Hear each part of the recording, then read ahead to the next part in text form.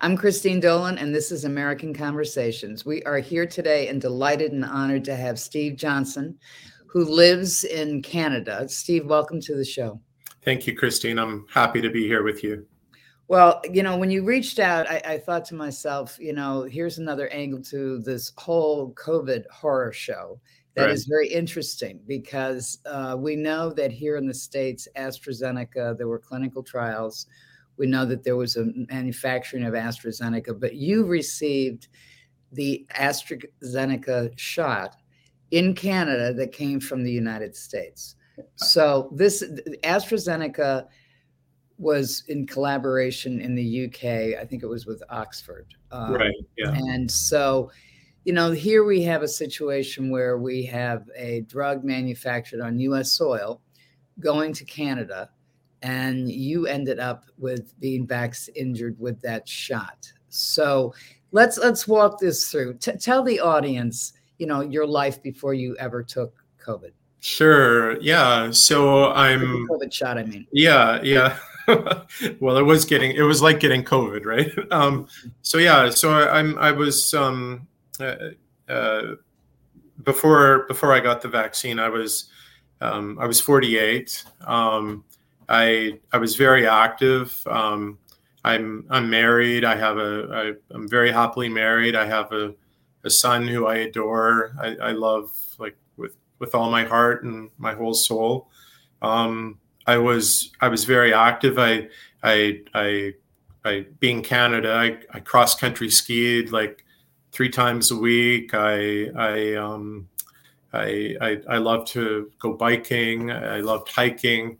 I worked at a job that I'm passionate about. I work at a library here in the city, and I liked my job. I liked the work I did.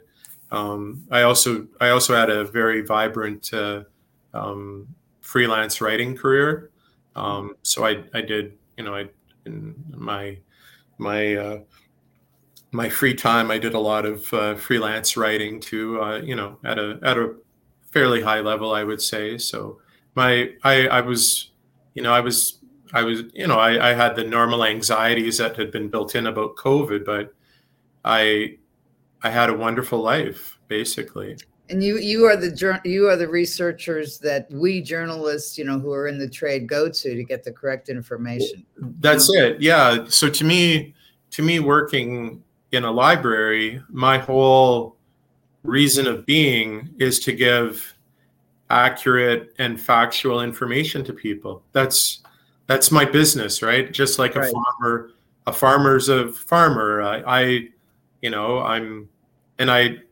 took pride in the 2 things I took pride in was customer service and also giving factual information to people, right? So, yeah. So you're living in Ottawa. I am, yes.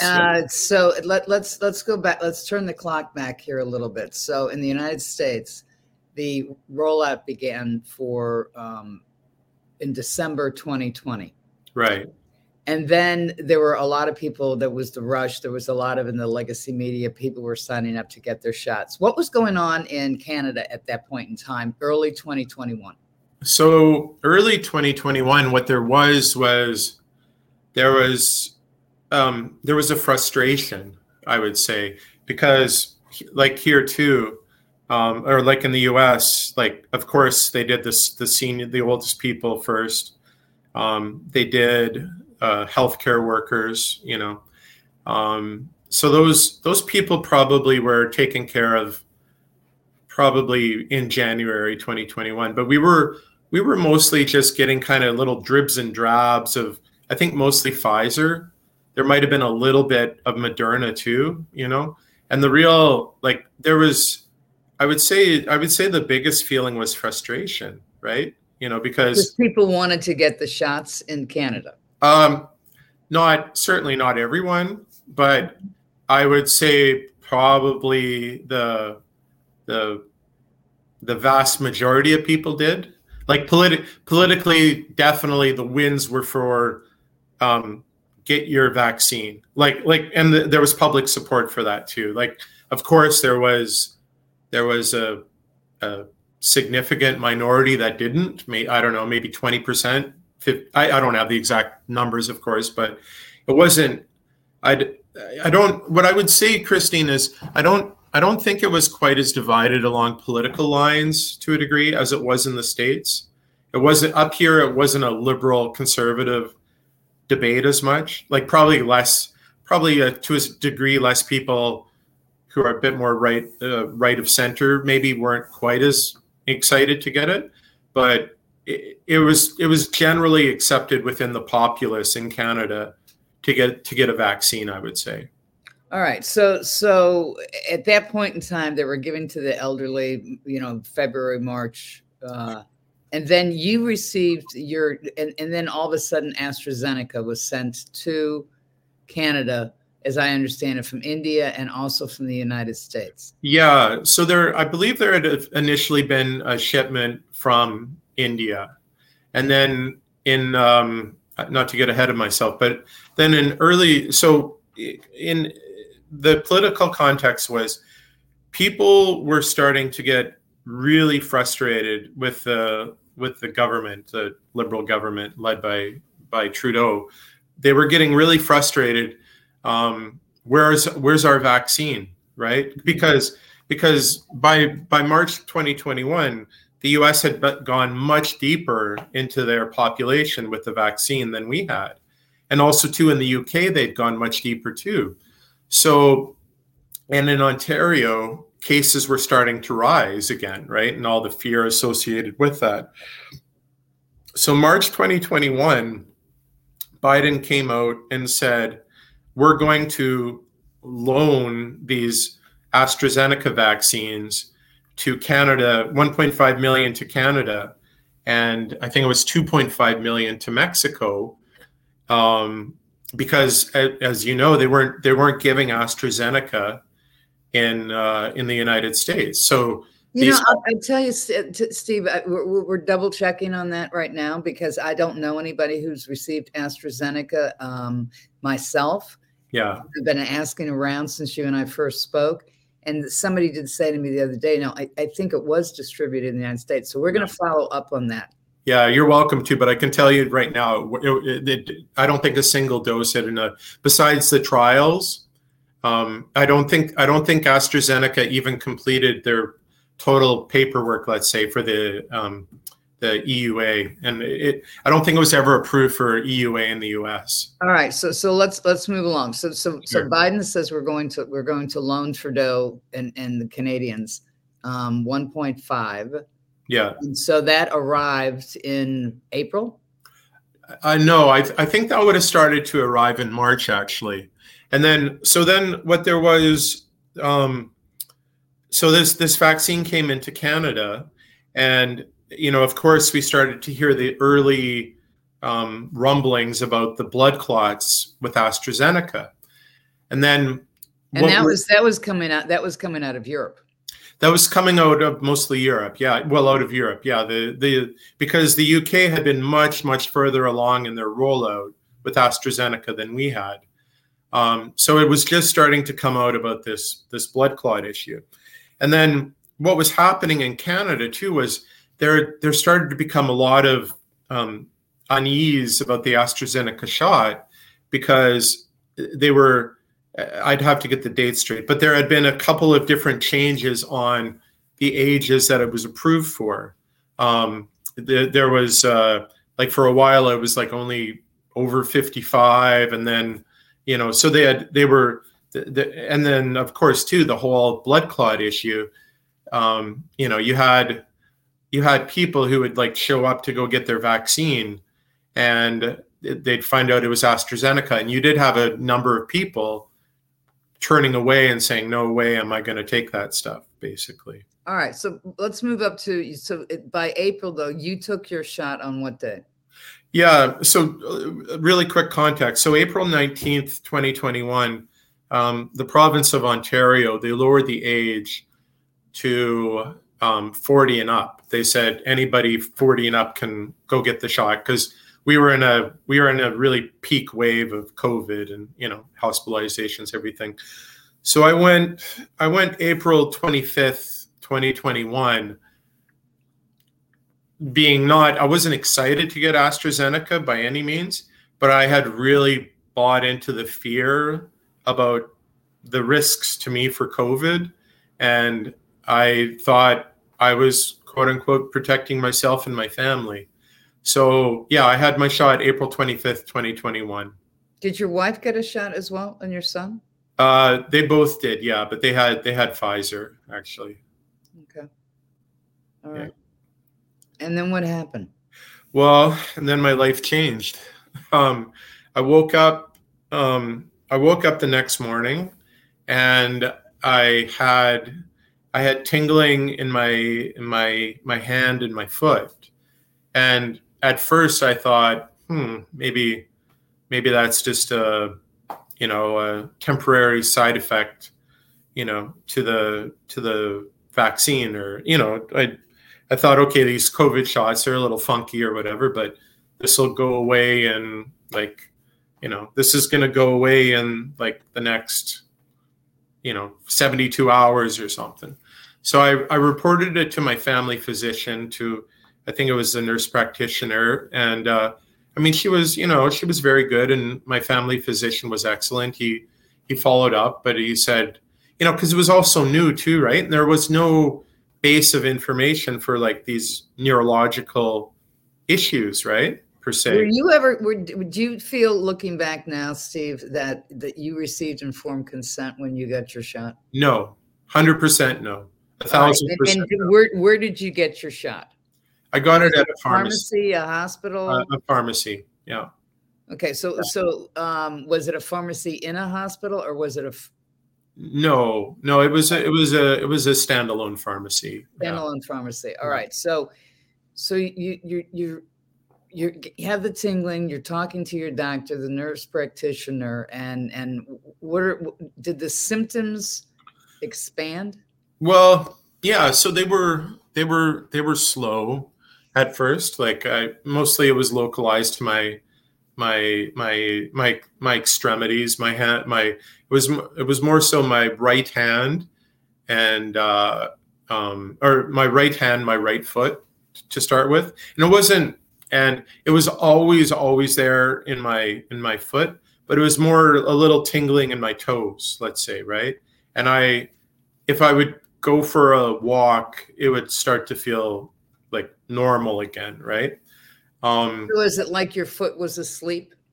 Yeah, that kind of sensation. Yeah. It's the weirdest feeling in the world, but basically, yeah, like a tingling feeling almost, like maybe if you almost had like it wasn't painful, but almost as if you would have like pricked your finger a little bit, Mm-hmm. But I kept, of course, so I kept reporting to my family health team or whatever.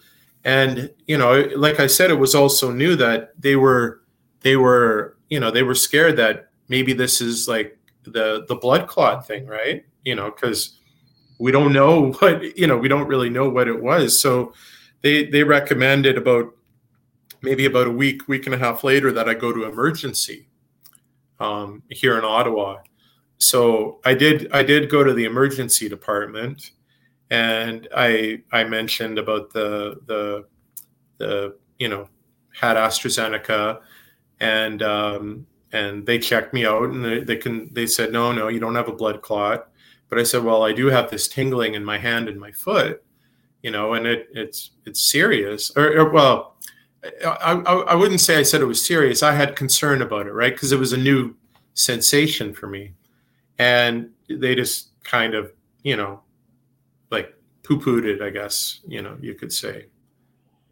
So did you return to the hospital over time? Did the yeah. So so sort of what kind of what, like, let's say April, May, June looked like for me. It started to migrate. Like it started to go up my arm a bit. The sensation, it was more pronounced in my foot. It started to go over to my left foot too. And like I was finding like I do work with the public a lot, so I do have a fairly physical job ultimately too, right? Like I can be like, lifting books a lot, or, it's not just a stationary sit and type on the computer all day. Like there's a physical aspect too. And I would find I'd be doing my job, and, I'd like stuff that was normally very easy for a healthy person my age, like my arm would start to get fatigued, for instance, quicker than normal, right? Or like I always remember, man, I went fishing with my son, and like for Father's Day, and my arm was tingling all on my right side, so like I could do it, of course, but I still have that memory, right, of Father's Day 2021, of just being uncomfortable. So what I ended up doing ultimately, Christine, I went to the ER room in Ottawa, and I in June, and I said, like, look, this is migrating, and this is getting like more pronounced, and I'm like really worried, at first, I said, look, like, and I'd already by then too, right? I'd started to network a little bit with a few other people who'd had AstraZeneca and were having, more serious neurological issues like Guillain-Barré. But I was totally naive. I didn't know. I thought, man, maybe I have Guillain-Barré, or like I was fishing around, right? This is a whole new world. So what were they telling you at the hospital? Well, the hospital at first, the ER doc was, I understand he's an ER doctor. He's not a neuromuscular specialist. And so at first he was a bit kind of dismissive, right? And I said, well, it was a beautiful summer day in Canada. And, here, like, if you get nice weather in the summer, you do everything you can to get outside, right? Because we have 10 months of snow, right? And 2 months of summer, we joke, right? So like I said to him, I said, okay, sir, like I could be at home with my family, like right now, going to the park or like going for a hike or whatever. Do you think I'd be in an ER ward during a pandemic, like on a beautiful summer day? And it kind of made him switch a bit, and he referred me to a neurologist. And did it take you a long time to get in to see the neurologist? No, initially it didn't take too long. Like normally wait times in Canada are pretty hideous, as I'm sure you've heard about. Like I have some friends up here who maybe didn't go the ER route. Maybe they've been waiting a year to see one, let's move this ahead. So yeah. Then you went to see the doctor, and what did he diagnose you with? Well, he first said, he said, I believe you. And he said, this is like, I've seen others with this too. And it normally goes away, like, let's say within 6 weeks, So the neurologist had seen other AstraZeneca? He didn't specify per se by AstraZeneca. He had more so like specified in general the vaccines. He had seen. But at that point in time, you were well past 6 weeks. Yeah, I was past 6 weeks. He had, and he had said, look, I'm sure that this will go away in time, basically. So what happened after that?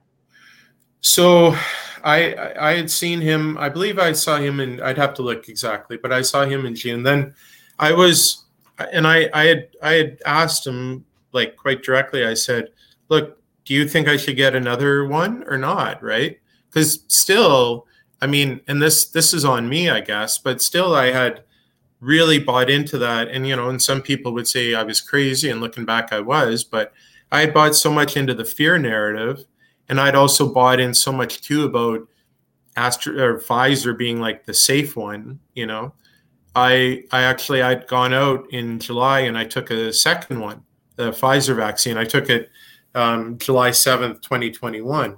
And at that point in time was when people were saying if you needed a second, you can mix them. Exactly. And that was a narrative that was here in the United States. So they were playing that as well as in Canada at the time. Oh yeah.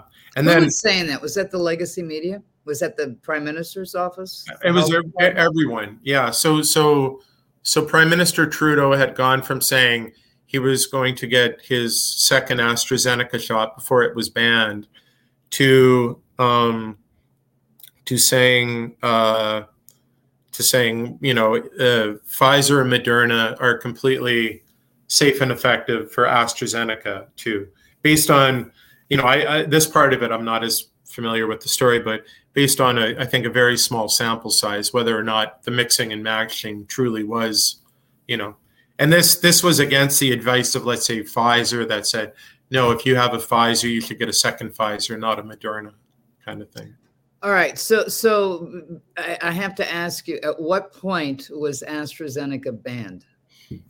So what happened was... What month are we talking about? Yeah. So in Canada, like similar to your state level, our provinces, they're the ones who make like the healthcare. The government, the federal government provides the vaccine. So in Ontario, pretty well across the country by like May 11th, it had been banned. And all right, so there was some acknowledgement that something was wrong with AstraZeneca a month after that you received it. Yeah, but the acknowledgement was primarily based around, we were getting more doses of Pfizer and Moderna, and also two, we were the risk of blood clots had suddenly gone from we were being told in like mid-April 1 in a million to by mid-May 1 in 60,000. So they said the risk-benefit analysis didn't equal out. And I want to point out... When you say they, Steve, who are they in Canada that were saying that? The medical... health officials or medical officials? The medical health authorities. So they must have known at that point in time that people were injured and had blood clots. 100%. There were already people who had died from blood clots. After taking the AstraZeneca? Yeah, 100% verified, yeah. All right. So do you have a reporting system in Canada the way we do? I mean, ours is inefficient. We all know this. It's under reporting. But do you have what we call our VERIS system in Canada? Yeah. So the way that it works here is that it's reported by your family doctor, who then he reports it to the public health authority in our cities, towns, counties, districts, whatever.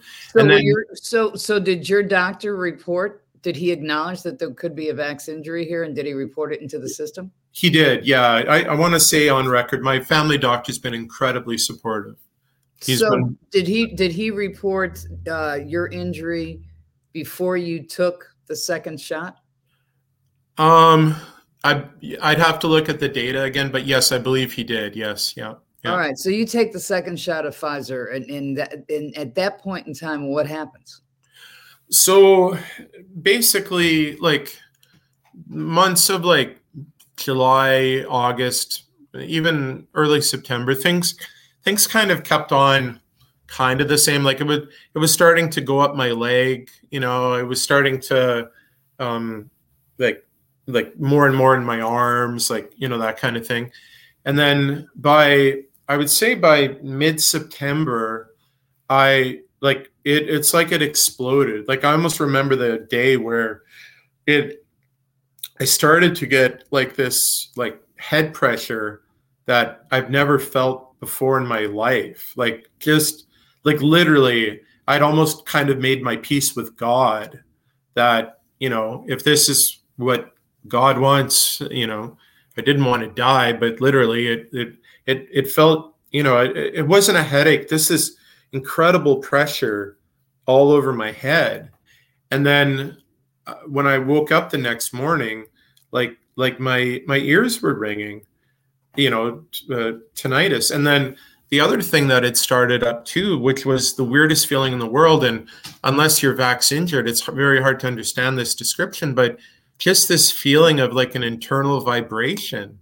Like it feels literally like you've got, like when your cell phone rings in your pocket, but you have that feeling like literally all over your whole body. So by, yeah, I would say probably mid-September, I was starting to get, these weird symptoms. And also too, the tingling and numbness had started to get like more and more all over my body.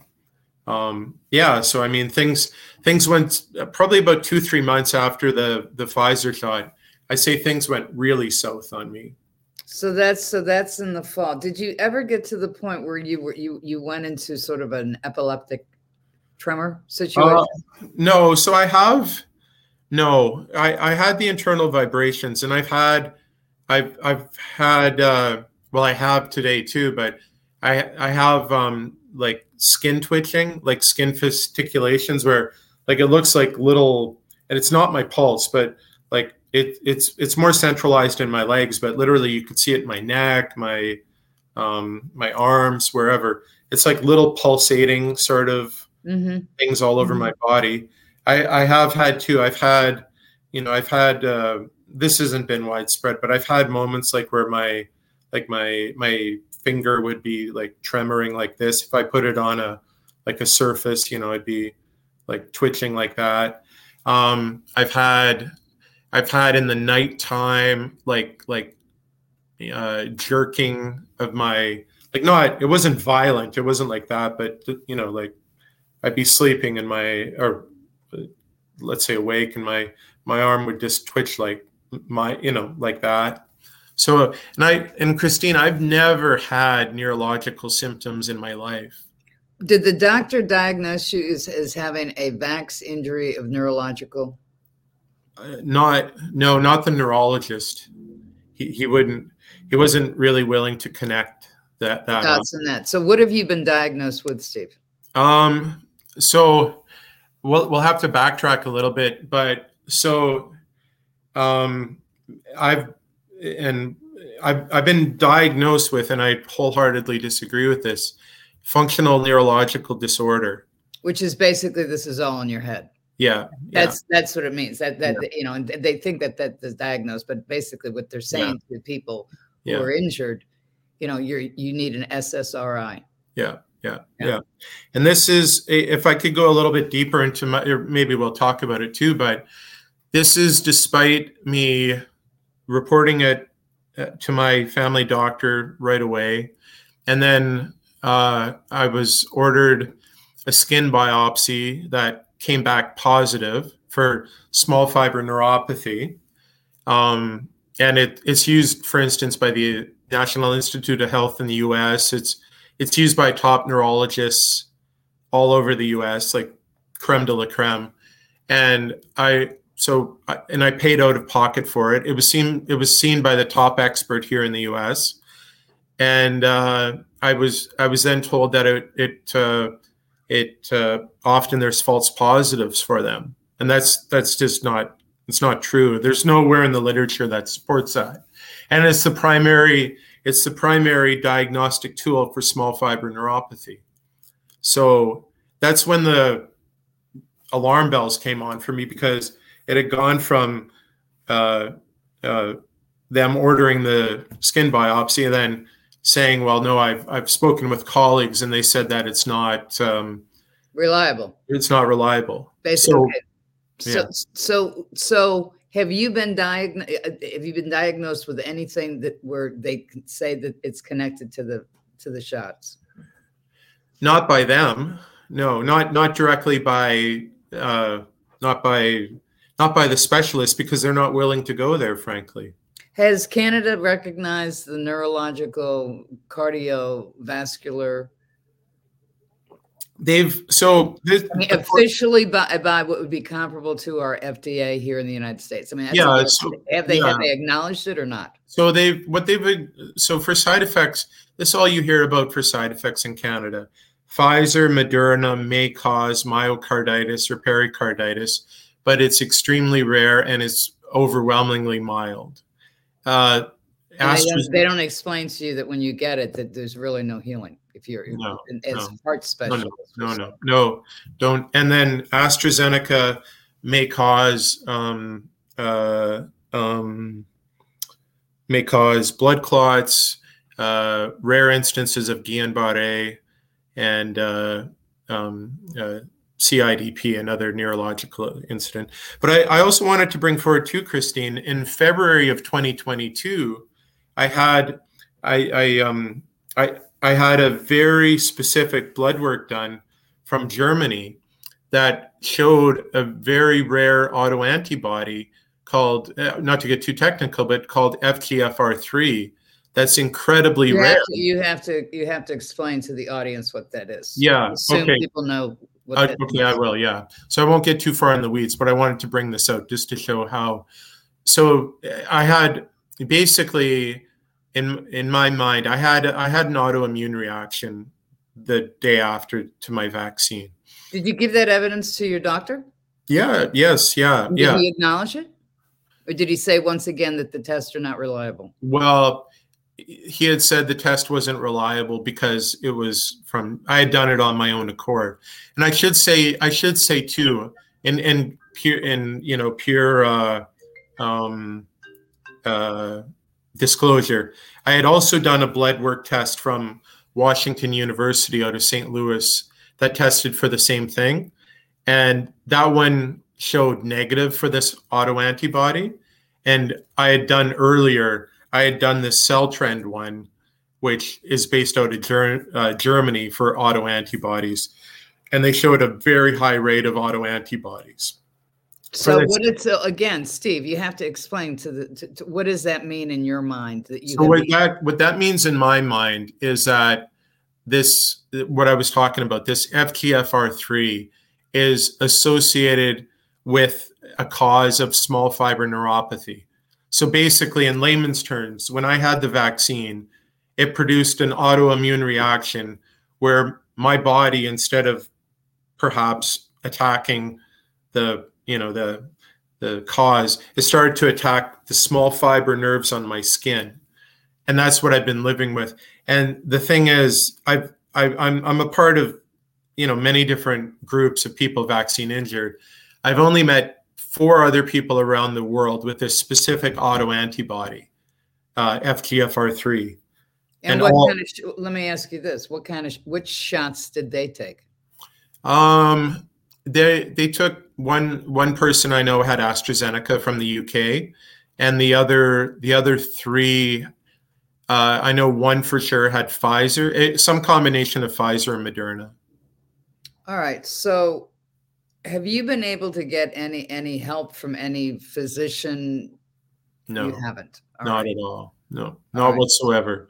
And I've had to give you, so just to sort of wrap up the bow here, these people who had this autoantibody in the US, there's a blood treatment product called IVIG that's used in the US like pretty extensively, or some sort of version of an immunosuppressant drug.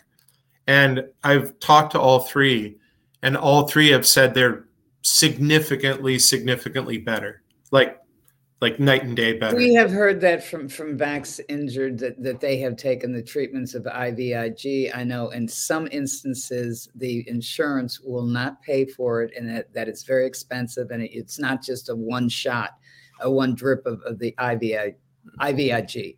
It's $10,000 a pop here in the States, is what I was told. And some people have to take it 3 or 4 times, and maybe several months later they'll take it. So I mean, it's an expensive. Would your insurance pay for it in Canada? Well, so as you know, what the problem here, Christine, is it's all public health here, and I really feel where I'm hitting the wall is that in Canada we have very specific protocols for what certain medicines are used for, and it would really take a specialist to go a little bit outside his or her comfort zone in order to put it forward as a treatment plan. But well, it's hard for them to put it forward as a treatment plan if they haven't acknowledged the injuries themselves, and if they haven't acknowledged that certain treatment plans may do it. I mean, the unintended consequence of this entire last 3 years is that people are now questioning the schedules for children, the required ones for the kids to get to school. And they're also questioning the entire medical complex internationally. I mean, that's, I don't think pharma or the hospitals wanted to create that, but that is what they have created, because everybody's saying, well, how come people can get this treatment in one country, but they can't get the treatment in another country and it works? Yeah. I mean, it's a colossal disaster is what this is. And right. but it's pulling the onion peels back and explaining to people just what a colossal disaster is, because you can't have, it's remarkable to me that they didn't see this coming. Yeah. It's remarkable. And I know, it's not, so I've been advocating for, some form of treatment since at least August of 2021, because I could feel it progressively getting worse and worse, right? I know, like, who knows their body better than the person living inside their body, right? So I've been constantly advocating, and I've had remarks like, well, if you got hit by a car the next day, would you blame it on the vaccine? But you don't listen to that. You need to get some help, and you need to be put in touch with some doctors who can help you. I know that there is a Canadian Critical Care Alliance up there, similar to the one that we have down here in the United States. I know that there's a big effort by quote unquote good physicians, good critical care doctors, who are really trying to help the vaccinated. They don't want anybody to be abandoned. Yeah, they are. Now, in light of the fact that you're also a researcher, okay, and you do work with journalists, you did some research about AstraZeneca. You looked at your vial, you looked at the paperwork, and you discovered that the AstraZeneca came from a Baltimore manufacturing plant. Right. Yeah. And just because we're running out of time here, so just briefly tell us what you found out about. Because they had problems, and that's where your vials came from. Yeah. So to highlight that, so when the U.S. government gave these vials to Canada and Mexico, the first issue is they didn't assure the safety. Basically, they said, here's the vaccine, use at your own risk, kind of deal. This is what somebody decided on the Canadian, somebody represented on the American side that these were safe and effective, or they wouldn't have been shipped to Canada. And somebody in Canada had to figure out and verify that they were meeting the standards. And we know that the clinical trials and manufacturing standards have been blown out. That specific manufacturing plant had problems because J&J were also producing there. Yeah. So what we don't know yet is the name of the people who said, yes, these are safe for the people in Canada. And we don't know at the other end in Canada what was represented to them that they said, we will give them to the public. So what happened too then? So in April, early April 2021, there was an article that came out in the New York Times citing the fact that there was 15 million doses of the J&J shot that had to be disposed of at that plant, because that was manufactured at that plant in Baltimore. Exactly, at that plant in Baltimore. But then, because it had been cross-contaminated with AstraZeneca, because they were both produced at the same factory. But then in Canada, we were still given assurances, though, that the AstraZeneca vaccines were no problem, no problem here, right? And to me, that just defies logic, right? That if you had a Stephen, what it defines lack of informed consent. Completely. Yeah. Completely. Yeah. Right. That if you can't have the right and the left hand saying two different things. No. So this story, like, it barely made a ripple in the Canadian news. Like, you would have had to be one of these people who was like researching vaccines day and night to have found this, thing revealed, basically. And with someone who had taken the AstraZeneca with the intent to find out what was going on with their body. That's it. Yeah, exactly. Yeah. And then, so just to speed ahead a little bit, this plant's been so bad that it's been the subject of FDA investigations. There was even a congressional review led by the prominent Democrat James Clyburn. It's when the Democrats controlled the House, so it was done. It was basically a Democrat initiative to investigate the factory. It wasn't fully investigated, Steve. No, it was not fully investigated. No, yeah, but there has been at least a preliminary investigation, and the point that I'm trying to make, Christine, is that there's been 1.5 million doses of vaccine that it's impossible to truly vouch that it was 100% safe, because that factory has had to dispose of over 525 million vials of doses thrown away in the garbage. That's J&J. Of J&J. And they had also earlier had to dispose of AstraZeneca vaccines too for being unsafe. Mm-hmm. And what I want to, I'm not making an allegation of this, but what I want to tie in though, this all was under the premise of extreme public pressure on our government to have vaccines at that time, right? And there was not it would have been a huge story, let's say, if it had fully come out the full safety record at that factory, at that moment in time, right? If they would have had to pull those doses off the market right in middle of April 2021, it would not have been a popular decision, right? So when was the first time that they started pulling them off disposing of them at the plant?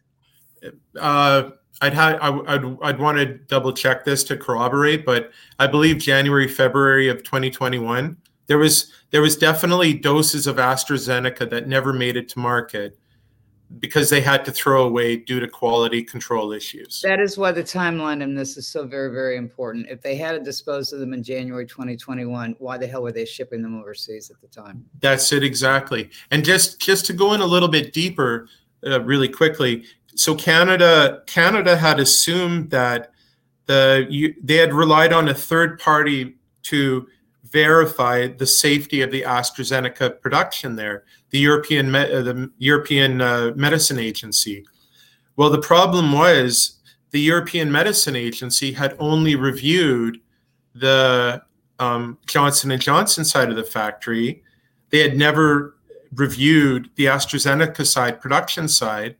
So basically, those vaccines were imported into Canada under a faulty premise. Well, they were imported to Canada, and they were shipped to Mexico, and there needs to be a full investigation into this to uncover it. We're going to stay with the story on this, Steve. We're definitely going to stay with the story on this, and thank you for bringing it to our attention. Is there anything else you want to say before we close out here? Well, yeah. I mean, first, thanks for the opportunity, and just today, like, to show the impact on my life is like I have 24-hour discomfort all the time, Christine. I haven't felt my right foot be normal since April of 2021. I have pins and needles, like, as I talk to you, like, I have numbness in my face. I have like little skin fasciculations like 24/7. I haven't been able to work for like over almost coming up 2 years because of my injuries. Basically, I have, I love, before this, I love to be active, be with my family. Like, I've always been a very optimistic person, but frankly, my life's become a living hell. This is all from primary sources I've researched. New York Times, Washington Post, political.com. It's all there. And there's nothing is being done by the media here or political leaders to try and look into. But nothing's being done here in the States also, because Yeah. no one's taking responsibility for this disaster. Yeah. So I just wanted to thank you too for giving me a platform to try and bring this story out and to try and, talk about it. Steve, we're going to follow up with this. Yeah, thank you so much, Christine. And the investigation about how this all came. It's hard to do when people don't want to take responsibility for making a disastrous decision. But there is no way that the contamination story happened in January of 2021, and a shipment then went out to Mexico and to Canada. And we will follow up on this. And I want to thank you very much for bringing this to our attention. Yeah. Well, thank you for your time, Christine. And thanks for doing the work you do too. Well, I hope you reach out to the Canadian doctors up there too, the clinical doctors. I will do something. And I'll say really quickly, I'm not a political activist. I'm not a AOC. I'm not a whatever. I just want my family life back. I want to be at work. I want to be living the life I was more or less living beforehand. That's all I want. I fully agree that's I've heard that over and over again from people who have come forward and done interviews with us, who are vax-centered. Yeah. Well, thank you so much, Christine. Thank you, Steve. Come back anytime. Okay. Thank you.